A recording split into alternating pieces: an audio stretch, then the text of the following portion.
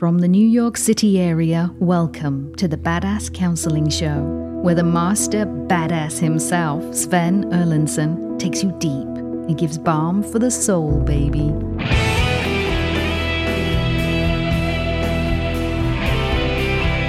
It's a great day to be alive, and it is a great day to be at the Badass Counseling Show.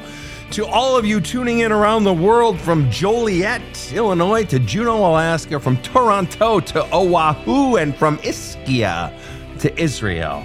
It's great to have you tuning in. We love it that you're here with us, and we love our guests who tune in and call up and share their stories with us.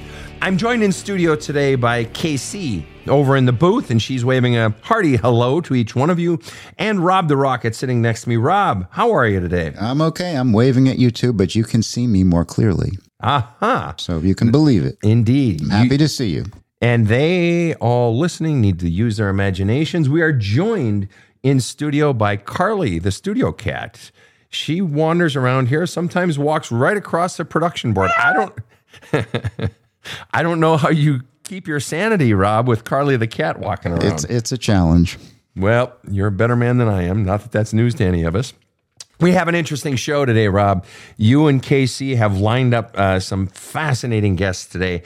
Let's just dive right in. Will you go ahead and read the paragraphs that were sent in by Amanda and Faith? All right, Sven, here we go. First, Amanda said, Hi, Sven. I found you through my current partner, who is also my ex-husband. I'm reading through your book and journaling and doing the exercises as I can. I'm also going to therapy. I did a lot of harm to my partner while we were married and even after we got back together. I cheated on him early on and had an emotional affair later on. In the emotional affair, I became so detached I wanted to leave him and the kids behind, but also didn't want to leave the security behind. I still have trouble holding myself accountable with a lot of these things. How can I really start holding myself accountable for the messed up things I've done in the past and make sure I don't repeat the past? And then we heard from Faith, who said, I found out my husband had been cheating on me. I caught him talking to her on his phone in our shed. We are trying to work on things, but I'm really struggling with the deep pain and afraid to trust anything he says because of all the lying and my own fears of rejection and abandonment. We are both working on your video program. He was recently a guest on your podcast. I am hoping you can help with my recovery. Faith, Amanda, lovely to have you on the show. How are you today? I'm good. Doing all right. Doing all right, and you're good. Well, I'm glad to hear it, Faith. Glad to hear it, Amanda. Let's go ahead and dive right in. I have to know, Faith, you said your husband was on our show. And for our listeners, your husband, his name is? Phil. Phil, yes. Phil was on our show.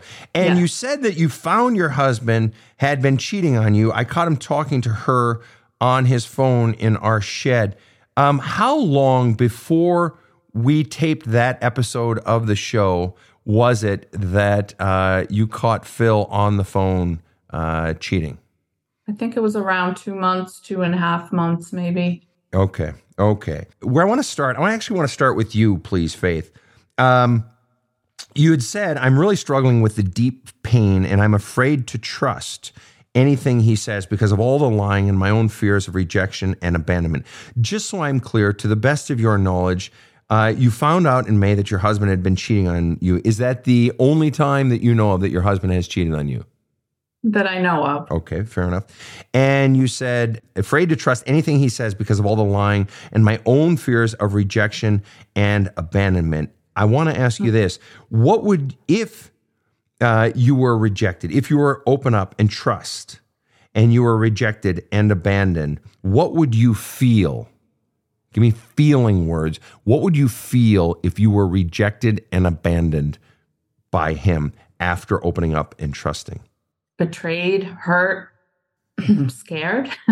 And what would you be most scared of? And it's an honest question, maybe a dumb question, but it's an honest question. Yeah. Betrayed, hurt, and scared. What would you be most scared of? I guess being alone. And I'd feel stupid. I don't know if stupid's a feeling word. But. It absolutely is. Yeah, and you'd feel stupid because why? Because I believed him and because I allowed myself to believe him, I guess. And I have to believe that feeling stupid would feel worse after he had cheated once that you know of, and then you go back, and if he were to betray you or leave you or something in the future, you would feel even worse because, gee, I saw the sign, he cheated. Why didn't I leave him then? That sort of thing, right? Yeah. Okay. Yeah. And you said you're scared of being alone. And what is it about being alone that terrifies you the very most? I really don't know, because I've been alone before, and after a long bad marriage, and I spent about a year alone, and I actually liked it. So fair enough. And yet, the rejection. I think it's more the rejection. And what is it about rejection that hurts so much? What's the underlying message that you receive when you are rejected? What does it feel like when someone rejects you, when a lover, if your husband were to reject you, and in a way, he already did reject you. And that's what cheating is. It's the rejection of you and the embracing of someone else. So what do you feel? Give me another feeling word for rejected. Insignificant. Unimportant. Not enough. Not enough. And of insignificant, unimportant, and not enough, which of those resonates inside of you as like the worst for you personally? Maybe insignificant, I guess. In your life, when was it that you most felt insignificant other than this event? I think I've felt like that in every relationship I've been in. Why is that? I've always chosen people that are not emotionally available, that need help, that need, And just out of curiosity, why would you, and I'm not in no way disparaging you, Faith, in no way, please. But let me ask this question. You said, I've always chosen in every relationship people who disparage me. What do you think it is? Why do you think that has kept happening? Or why do you think it happened in the first place? Why do you think that might be? Maybe the need to feel needed. Okay. Yes. Okay. And so when you feel needed, in other words, somebody really has a lot of needs, has a lot of wants, and you're happy to step in and meet those needs. And why would that cause you to feel insignificant? Wouldn't that make you feel significant? At first. And then what happens? And then my needs aren't being met. Right. I'm so busy giving all of myself, and that my needs aren't even noticed. Right.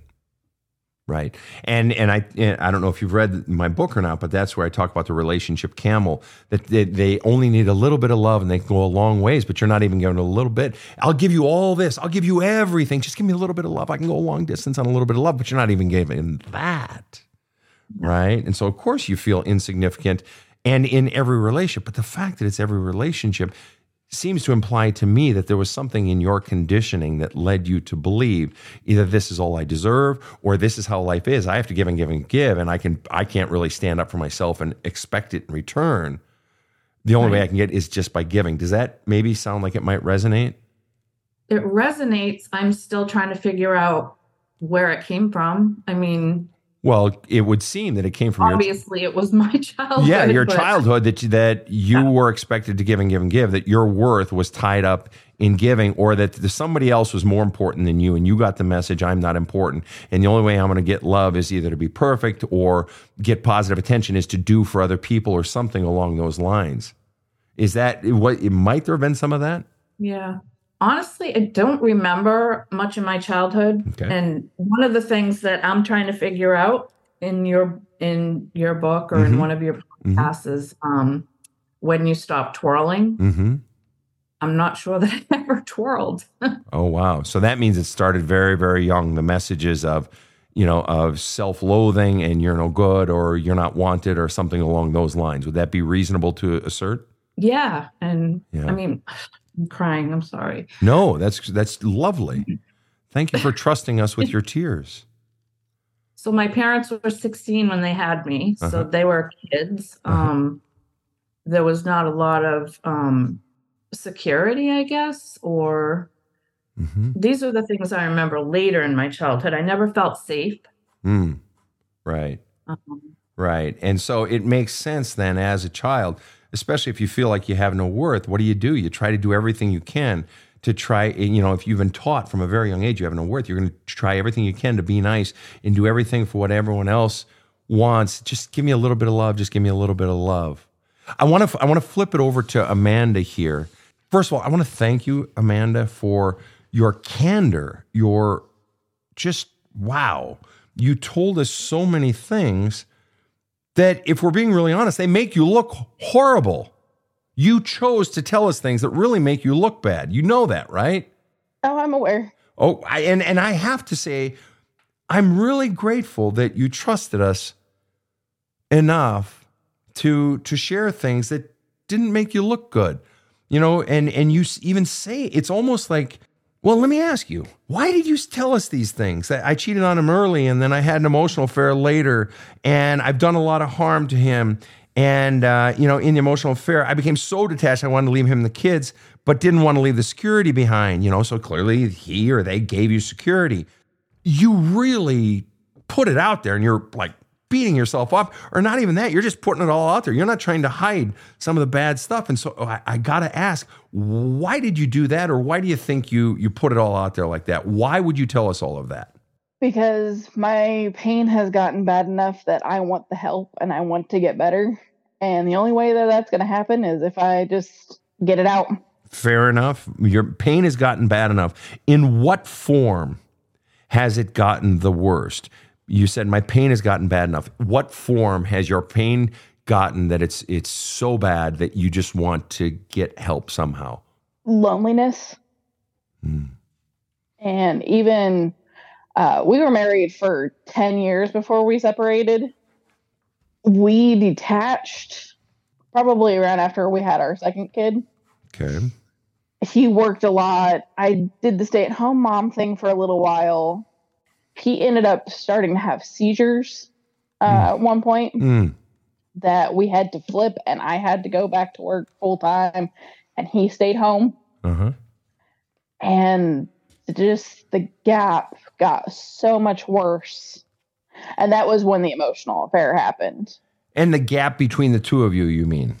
Mm-hmm. Okay, let me ask you this. So you did all of these really hurtful, even cruel things to you say he's your current partner and he's also your ex-husband. You did all these cruel things. I'm just going to ask you flat out, why were you so cruel? Where the hell does that come from? That is what I am still trying to figure out. And I want you to take a shot at it. Just take your best guess at what it might be, knowing that tomorrow you can change your mind. Hell, you can change your mind in 10 minutes. I have no problem with that. I just want you to spitball it. What might it be? I have thought it over a lot. And the only thing that I can come up with is he was the one that was different. Before I met him, I went through a string of guys that were trash. They treated me like crap. And then I found him. I was 19 and he was 21. He was the first one that took me out on a date and didn't expect me to sleep with him. I wasn't used to being treated good. That I turned around and I became what had been done to me. And instead of treating him the way he should have been treated, I treated him like I'd been treated. And so let me just, so I've got this straight. All the ways you had been treated, you were so hurt and angry about that you were going to take it out on this person that really in a way in the past, you hadn't had the power and people they hurt you. And so now you had someone that you seemed to have the power who was really into you and was kind. And so you were going to take all your anger and pain out on him. Is that what you're saying? Sounds about right, yeah. Okay, so you did it then, if I'm hearing you correctly, in part because you could, and he presumably tolerated it because he's still with you, even though you guys took some time in a divorce off. You did it because you could, and also because you couldn't control. Because on one hand, it's illogical. Why the hell would I be mean to the very person who's finally fucking nice to me? Right. I've been asking myself that question so much. All right, so I'm going to run a couple ideas by you. And I get it. This whole idea of you've got this sort of softer person and nicer person than anyone you've ever had before. And why the hell would I beat up on him? Well, it's like back in the 50s, there's that old sort of saying, the guy gets yelled at by his boss. And so he comes home, yells at his wife, punches his kid and kicks his dog, right? It's all misplaced anger, hurt, right? So in a way, yes, it was misplaced. I mean, he's the nice guy. Why are you hurting him? And I'm sure his head was spinning. It's like, what did I do? What did I do? And he's trying to be nice, right? He has told me that has gone through his head several times. Oh, I'm sure. Honestly, listening to Faith, it was like listening to him. I'll bet. Like everything that she said, he has said to me. And Amanda, how old are you, if I may ask? I am 33. 33. Okay. And you two have been together how long? For a total, we got together in 2010, so roughly about 13 years. Okay, so since because even when we were separated, mm-hmm. we saw each other on a regular basis. We right. still talked. We had kids together, so right. You had to. Okay, so we co-parented very well. Well, that's good. You weren't in immediate proximity, and you could you guys can work together, clearly, it sounds like. And we're trying to answer this question of why you were so fucking cruel to your husband and when he was such a nice guy, and you said because he was different. I'm going to give a couple of ideas for why you may have done that. And then I want you to go with the one that sort of resonates with you most, kind of when I was talking to Faith about the things, about her feelings. So one was the idea that finally you had someone you could beat up on. So I was bullied. I'm going to bully you now. I'm going to go home, yell at the wife, punch the kid, and kick the dog. Okay. Theory two is that you are testing him.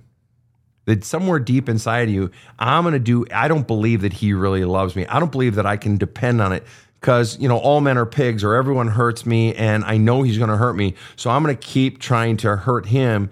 I'm going to keep pushing him away because I'm testing if he really wants me.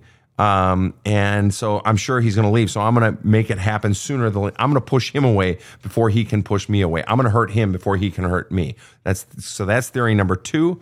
And theory number three is the fear that, if I show him who I really am, how broken I really am and how much I hate myself or whatever it might be, how insignificant I am, I'm sure he'll leave me.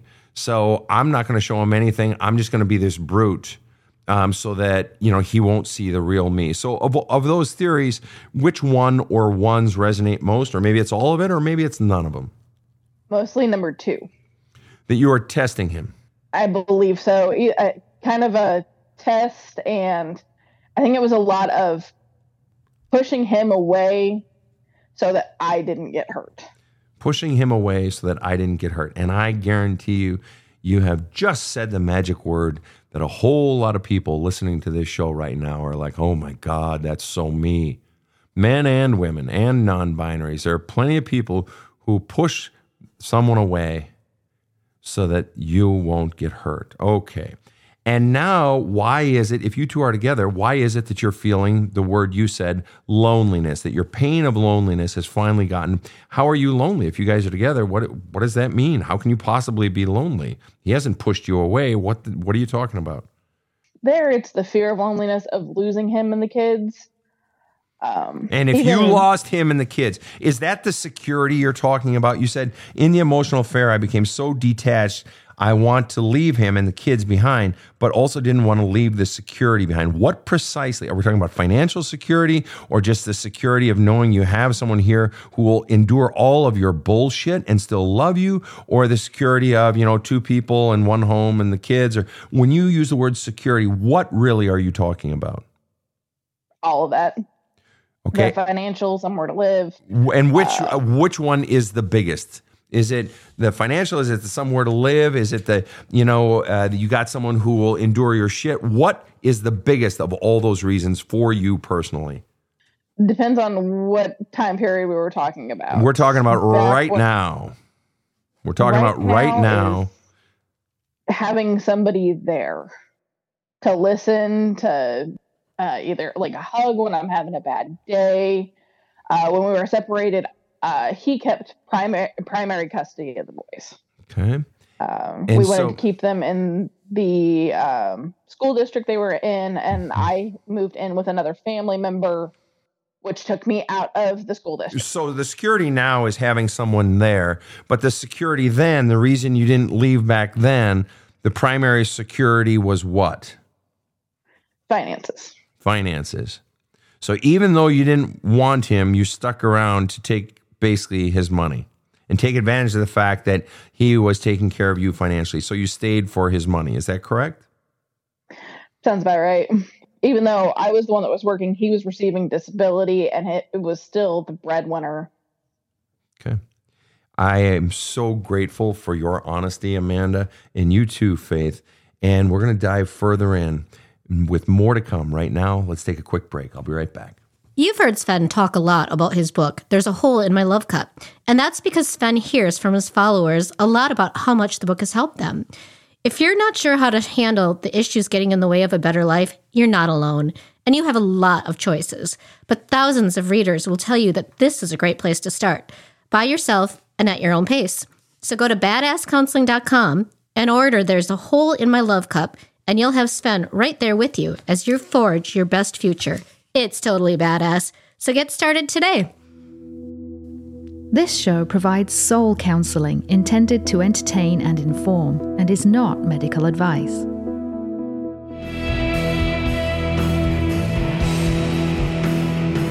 Now, back to the badass. And we are back with the Badass Counseling Show. We've got Amanda and Faith. Faith, I'm going to flip back over to you here. I want to ask you, if you were to be totally honest, like as honest as Amanda has been, and I know you have been up till now, Faith, so I'm not saying you haven't been, but if you were to be totally honest, Faith, what feelings do you have when you hear Amanda talk like this and say these things? I feel sad for her. I feel sad that my feelings are that she needs to be loved. Isn't that fascinating? I think she's afraid. Isn't it fascinating that you can sit back, having been cheated on, having your trust betrayed, having a person make you feel so unimportant, not enough, and insignificant, to remind you of your insignificance by going and cheating with someone else? Isn't it fascinating that you can have that experience with Phil, with your husband, and now listen to someone who's done that, and we don't know the extent of, Phil's infidelities, but here we are with Amanda saying she wasn't just unfaithful, did some really cruel shit, and yet you're feeling sympathetic, you're feeling empathetic towards Amanda. I didn't expect that response, Faith. Yeah, I guess it's easier. She's not my partner. Right. Didn't do it to me, so I can empathize with her and even feel some of it in myself. Like right now, I feel like I really am pushing Phil away to see if he's going to stay, to see if he really loves me.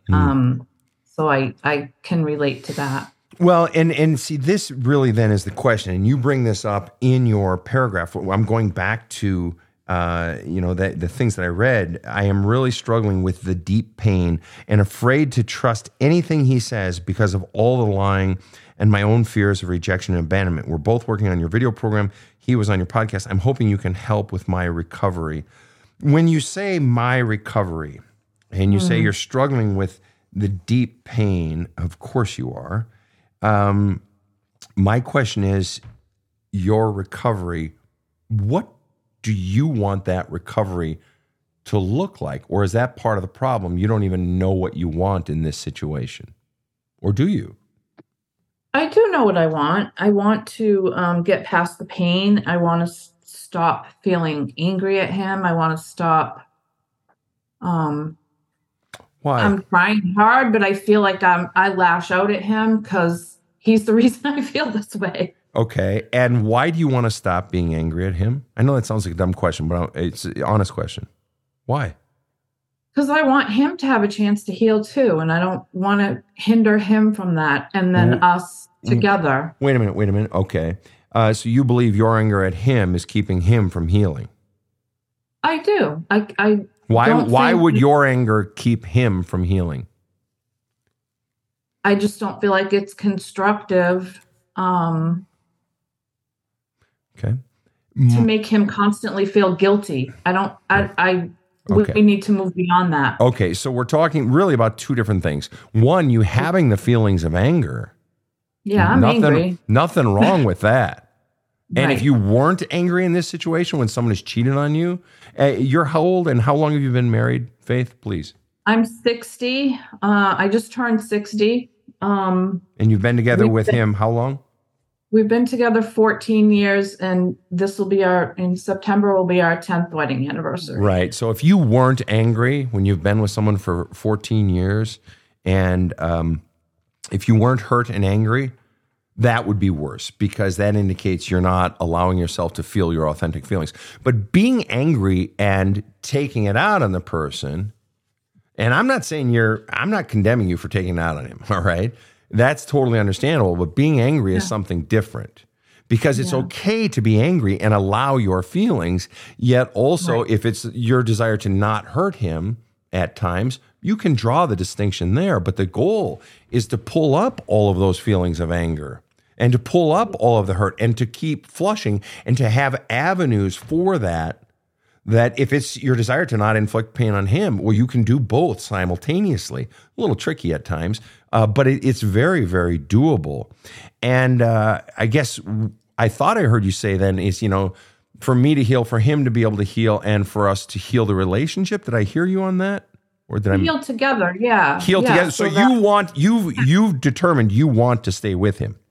Yeah, absolutely. And if that's what you choose, God bless you. It's your life. You get to live it your way. But what's fascinating is that you have made that decision before he has exhibited that he has actually changed.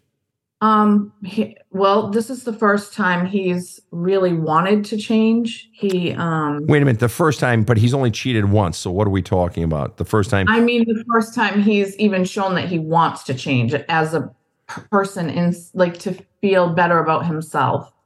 Okay. His statement he made to me the other day was, this is the first time in a relationship that he's worked this hard to try and fix himself so that we can have a better marriage and a better life. Okay, and that's wonderful. God bless. If somebody's trying to fix, God bless him, but he says he's trying to fix. But have we actually seen results in change of character? There was this unconscionable, massive breach of trust that he chose. He made a choice.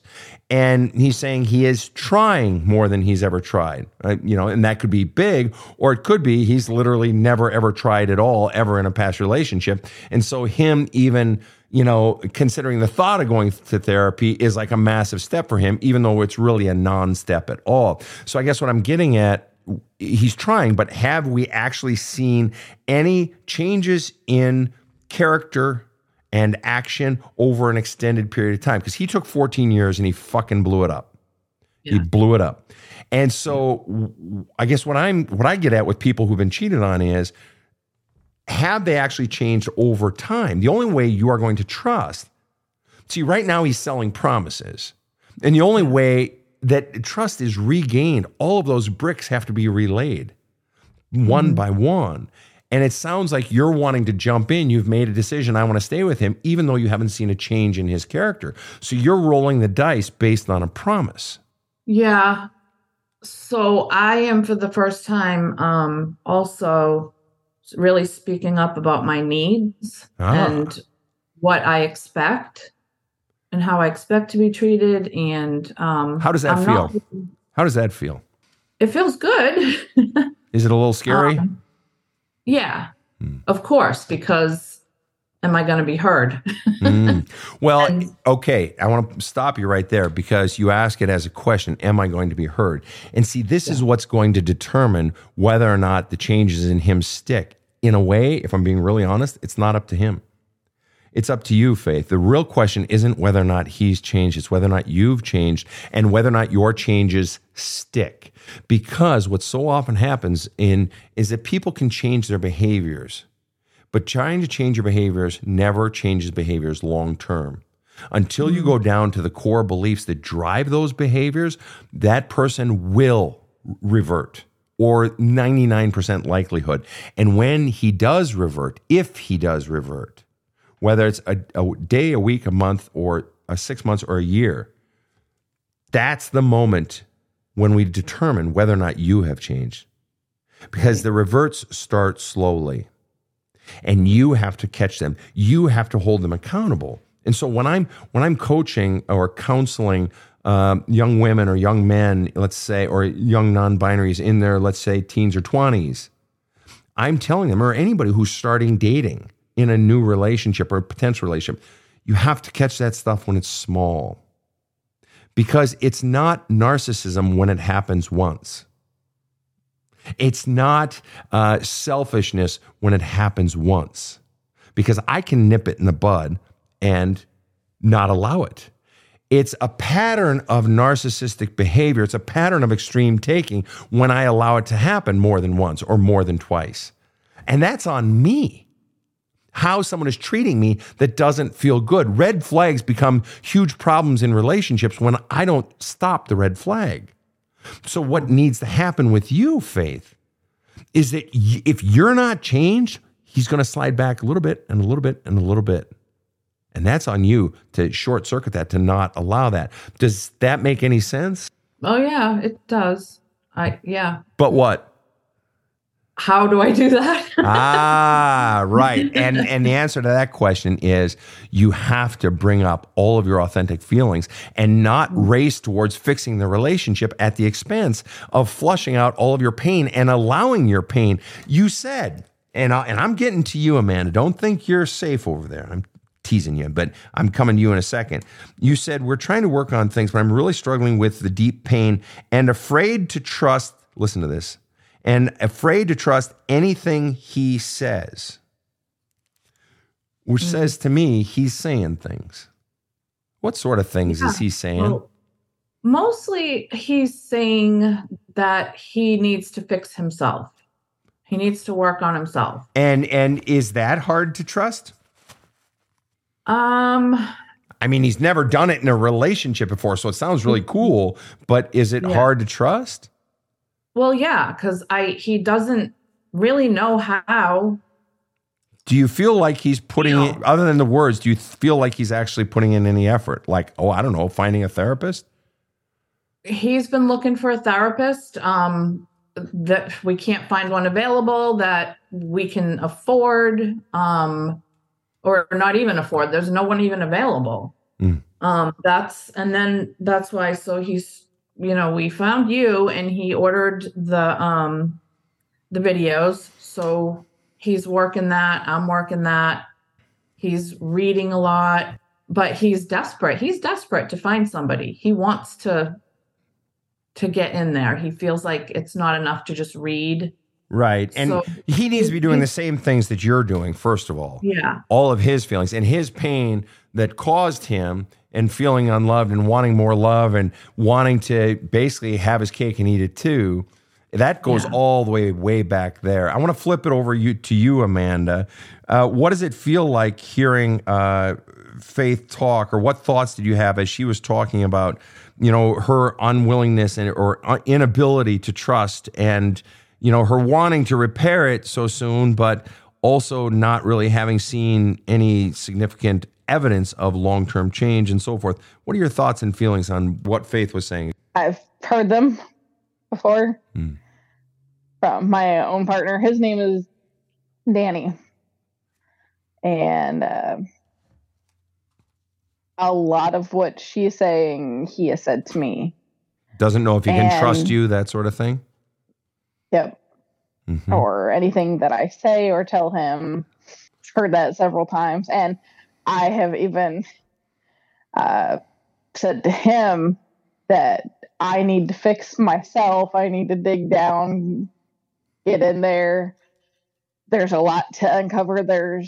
I'm realizing there's chunks of like my childhood that I do not remember. Almost all of my first grade and second grade, I don't remember any of it except for like little itty bitty pieces. Why do you think it is that those two particular grades you don't remember except for itty bitty pieces? Why those? You didn't say 5th and 6th grade. You didn't say, all of middle school. You said, those two grades. Why those two? I'm still working on that because it's me going through where pain and certain things started and happened. So you're saying something started in what, 1st, 2nd grade? Is that what you're basically implying? I know for sure in 3rd grade. In 3rd grade. My bullying, I started getting really heavily bullied in school. And what were you bullied stopped- for? What was the message you got? I mean, you weren't bullied for any reason. There's no justification for bullying. But what was the message you got in the bullying? What were the words, or what did you feel and all of that? My hair was weird. And kids are mean. They are mean. That's right. My hair is naturally curly. Uh-huh. I grew up in a tiny little farm town that I am fairly certain most people are racist, and my hair resembles African-American hair. Okay. It's frizzy, it's curly. Mm-hmm. It made me different than all the other girls. Mm-hmm. So you were called racist names, is what you're saying? In 6th grade, I had one boy, he called me Afro. Okay. 3rd grade, it was curly fries and ketchup. And let me ask you, just out of curiosity, so some real shit started in 3rd grade, and you said it really tracks to your hair.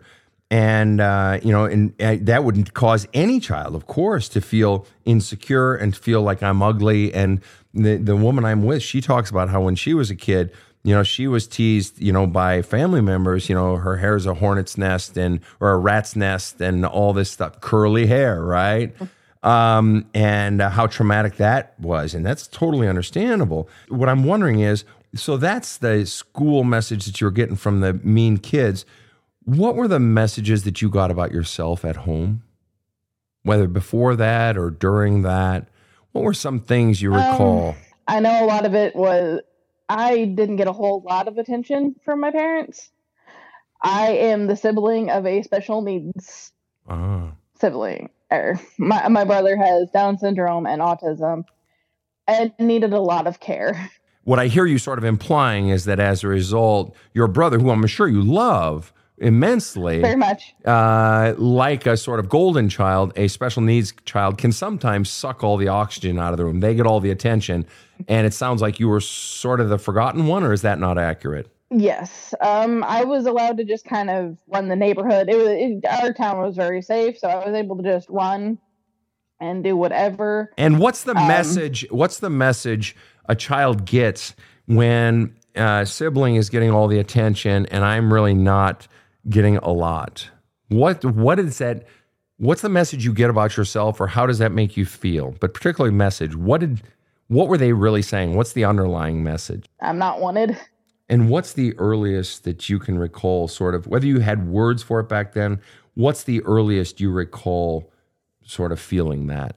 Or feeling, maybe you didn't even feel that, but you felt yucky or felt unwanted, and maybe it was that. What's the earliest you recall feeling that? 8 years old, so roughly about 3rd grade or so. I know that's when I started acting out. I stopped doing my homework. And so you started feeling unwanted at home. How old were you when your brother was born? I'm 2. You were 2. So he had been sucking all the oxygen out of the room, unintentionally. I mean, come on, he's a special needs kid. I'm not blaming your brother in any way whatsoever. So I don't want to. Okay, good. I'm glad. Not at all. Oh, good. I'm glad you're not feeling Not at that. all. But he had been. Mom and Dad had been failing at giving you enough attention since you were 2. Since, your brother was born. Why are you only now at 8 acting out? Or why is it not until 8 that you felt unwanted? Hadn't you felt unwanted? I mean, clearly it grew over time, but why did it not hit until 8 years old? That's where I'm wondering if it didn't hit sooner with me not being able to remember 1st and 2nd grade and those ones. I know that my biological father, I don't talk to him anymore. He is an asshole. Mm-hmm. I know he tried. I think he tried to make me the son that he didn't really get. My older half brother wasn't very interested in what my dad or our biological father was interested in. And so you got attention from your biological father? Up until my parents divorced when I was 10. And then he moved out of state when I was 12. All right. So your brother's born at 2. You're roughly you start getting the message that you're less important. They're devoting more and more attention to your brother, or potentially all or most of the attention to your brother. And that starts 2, 3, 4. And it has to hurt. You're feeling, you go home and no one is there to receive you and hear about your day. And, oh, come here, sweetheart, show me your books and let's talk and tell me about your day. And you weren't getting any of that. And so that's going on now for 6 years. So you get to 8 years old, and that's your first recollection of feeling not wanted, yet it's simultaneously when you're getting teased in school, right, for your hair. Is that correct? Mm-hmm. Okay. And it was, according to my mom, that was also about the time, because I was so young, I couldn't maintain my own hair. Mm-hmm. It was very long. And so it's also, according to your mom, it's also about the time what? It was up to my biological father to, comb out my hair, and he wasn't. So I got a football-sized knot mat in the back of my head. Is this according to your mom? Are we still on according to your mom, or is this an actual memory of yours? Okay, according to your mom. I remember my hair getting cut off. I do remember that. And she presumably blamed your biological dad. Is that what you're saying? Yes. Okay. And how does that sort of play into this? Did that happen at 8 years old? You got all your hair cut off? Yeah, it got cut. It was like down in the middle of my back, and then it went up to right below my ears. Down to the middle of my back and then right below my ears. Okay. And so that happened, right? So that's when you started getting teased for your hair? Mm-hmm. Because it got frizzier, and with it even being short, it was hard to maintain. Uh-huh. And when this happens, then your mom blames your biological father, even though you are all living under the same roof. And if there were a hair not developing or small, you would think a parent would see that sooner, wouldn't you? You would think. Okay. And my mom went to work in the mornings, so it was up to him to kind of get me ready for the day, get me off to school, and such like that. And it's interesting. Okay. And it was on him, and he presumably dropped the ball according to your mother. You preface that story with according to your mother. I guess what I'm getting at is, which hurt more, that you were not getting attention at home and felt unwanted at home, or that you were getting bullied at school? Which hurt more? Not getting the attention, because then they didn't hear me when I tried to tell them about the bullying. That's right. Right. I at one point, I think it was roughly about junior high, that I really went to my mom saying that I wanted to change schools. Mm-hmm. And I know more than likely, it wasn't possible because, mortgages and I know these things now, but at the time she wasn't even hearing that, like, the reason why I wanted to move. So she didn't even hear your pain. She was indifferent to and tuning out of your pain. And that was, in a way, confirmation of the messages you had been getting the whole time, that really you don't matter. You're not wanted. I don't even see you. You could have a giant knot in the head of your hair, and I won't even see it because basically I don't give a shit. I don't even fucking see you, kid. Not wanted. Is it any fucking wonder that you cheated? And I'm not excusing your cheating. And I don't hear not at all. And I don't hear you excusing it either. But isn't it interesting that one of the core messages that got pressed into the wet cement of your soul wasn't just by the bullies at school, that you're unwantable because look at your hair, freak, your hornet's nest, all sorts of bad words. But you were getting that message at home from the most powerful people in your life.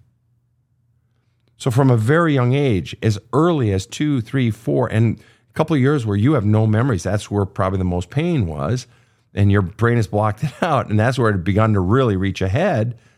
And then such that at age 8, you're acting out. Why do children act out? Why do children get in trouble if they know something's bad? Because every child wants positive attention. And if I can't get positive attention, I'll settle for negative attention, getting yelled at or whatever. Well, why would a child want negative attention? Because the negative attention beats the living shit out of no attention. Because no attention says, I don't see you, you don't matter, you're insignificant. And I did a lot. I got in trouble a lot. Of course you did. But at least you were getting attention. And then maybe if I got in trouble, then mom and dad would come bail me out and prove then by bailing me out or at least looking at me and yelling at me that they actually want me. They may be mad, but at least they're wanting. They're showing up, picking me up or what have you. I want to flip it back to you here, Faith.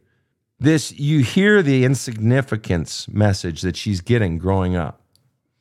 Yeah. What's going on inside you, and when do you first recall getting a message of insignificance, of your insignificance, or your being not wanted, or what's going on inside of you, and where might there be origins of the messages you got? I'm trying to fit. I don't know when I started feeling that way. Spitball it. Spitball it. And when do you think you might have started feeling that way? 12.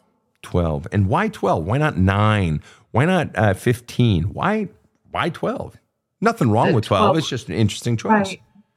It's just the first memory I have of kind of being abandoned, I guess. What's the memory? My mom left. Wow. For a while. She was an alcoholic. She was, I guess I'd say, the town whore. She cheated on my dad all the time through their whole 12-year marriage. She, just real partier. So she left, and I'm not even sure how long it was. Eventually she came back and got us and moved us out of state, away from my dad. Boy, you talk about striking fear into the heart of a child. Your mom leaves and walks out the door. It could be the dad if you have a loving father. It could be mom, a loving mother. But to have your own mother turn her back and walk out on you, the egregious, enormous amount of pain. And to feel like my mother doesn't love me and I'm alone now, and the amount of sadness, and to feel like nothing. And in a way, life stops. Mm-hmm. No. And then I had to watch my dad, cry and.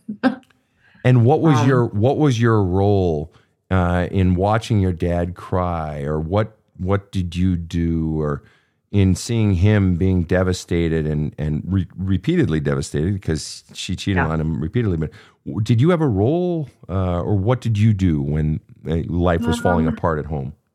It's hard to remember. I mean, later on I became his, because I ended up moving back with him, and I was not the wife, but I was 12. I was doing all the cooking, cleaning. So I kind of took care of him like I am now. I took care of him. I just kind of took care of him. All right. Think about that. As my sister took care of my mom. So we've always had to take care of our parents. Okay. Think about what you just said. Think about, now, Faith, just so I'm clear, you do or do not have children? I do. And how old are your children? My daughter's 40, my middle son is 36, and my youngest is 34. Have you ever expected your children to take care of you? No.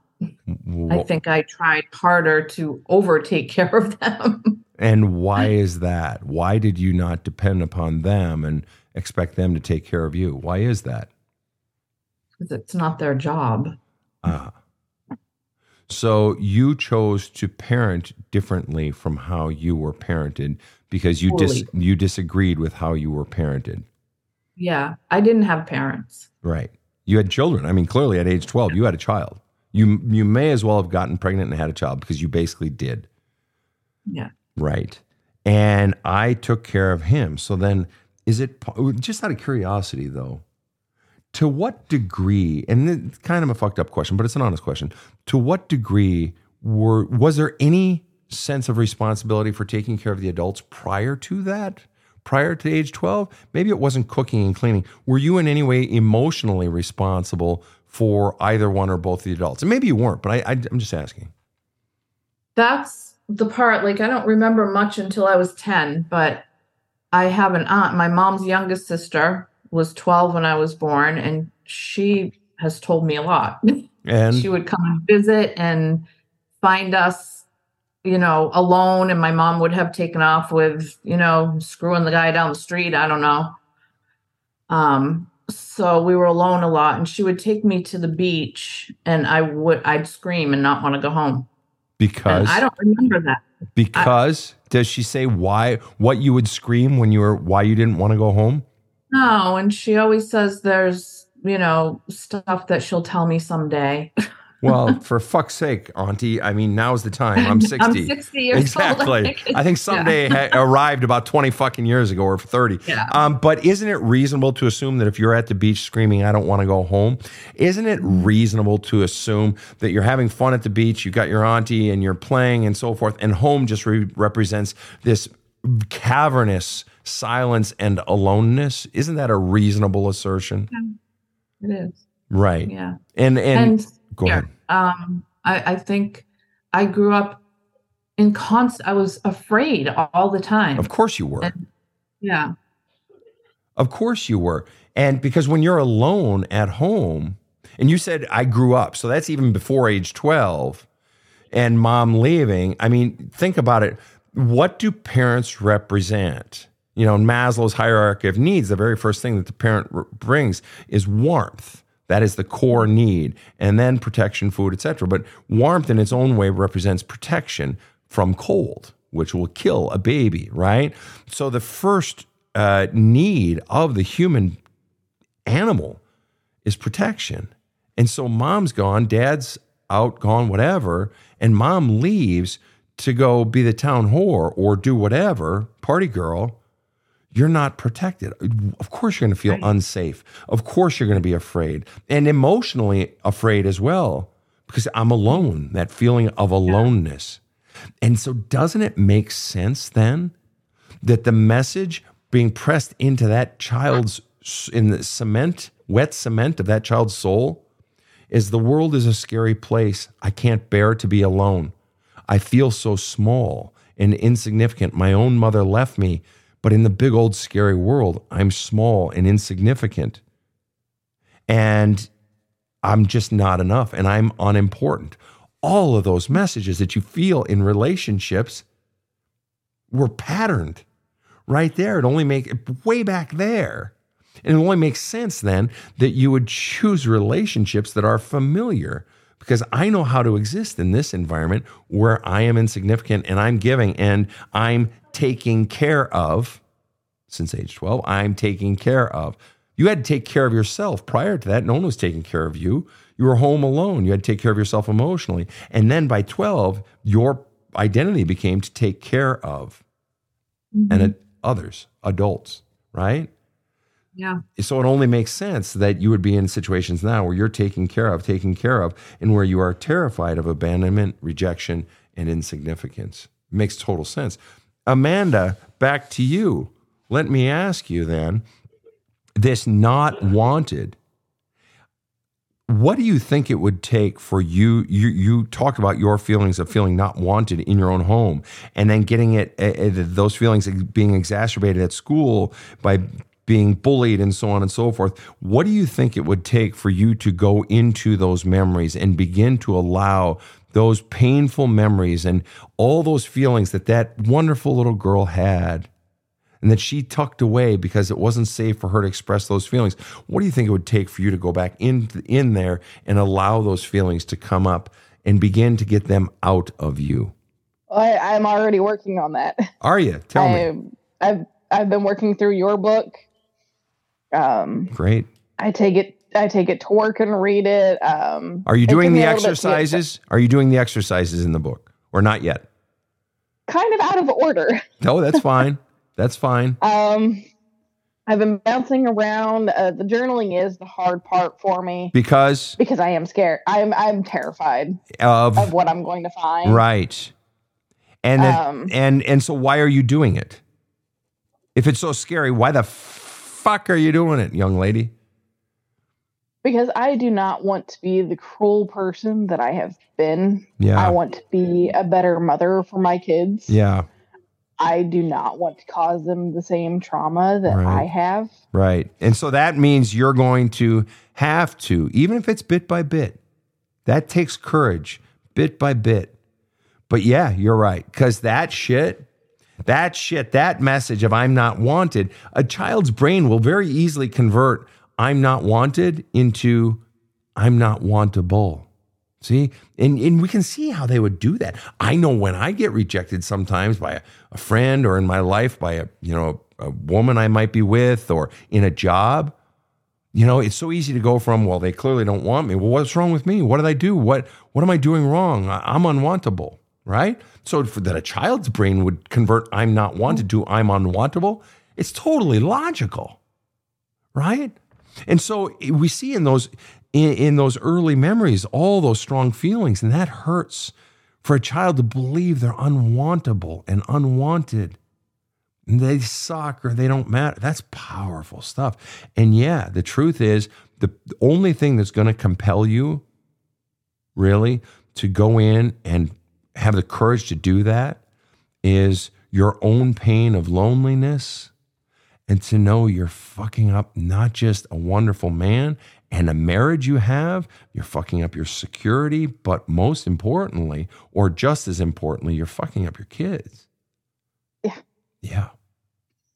I have so many arguments with my oldest that it's exhausting.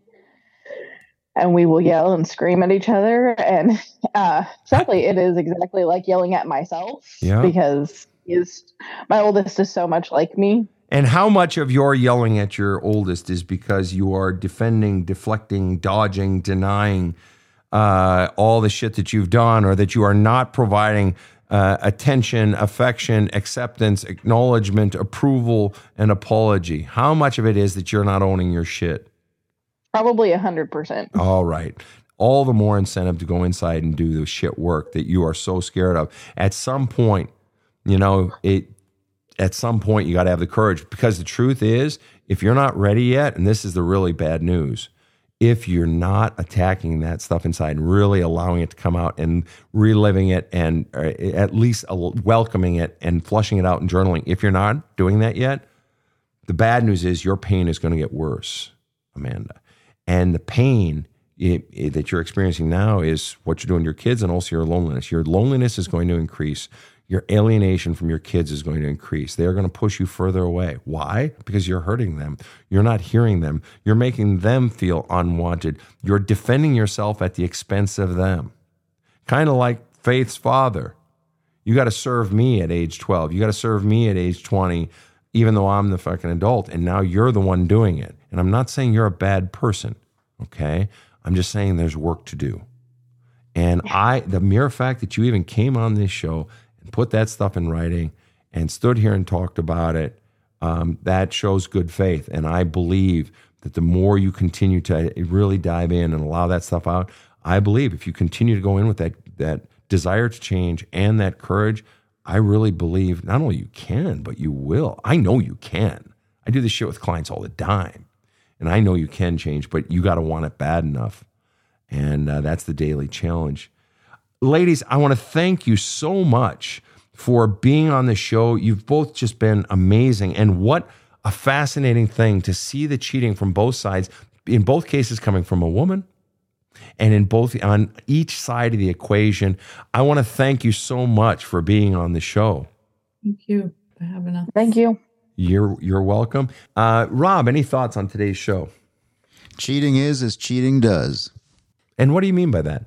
Well, the effect it has, it's like an echo chamber. It just has reverberating effects. It's unpredictable, and it's always a problem. And yeah, destructive.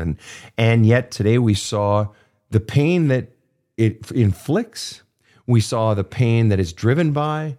And we see once again that we can track the threads of being cheated on and all that feels, and the threads of doing the cheating, the origins go way, way back.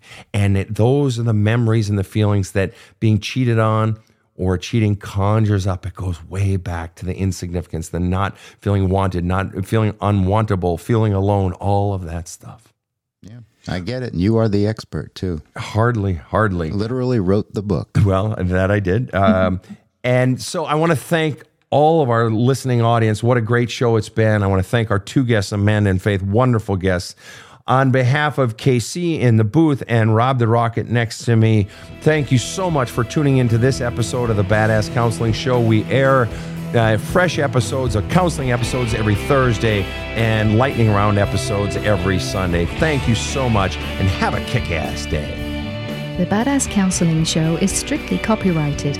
No copies may be made without the express written consent of the Badass Counseling Show, LLC.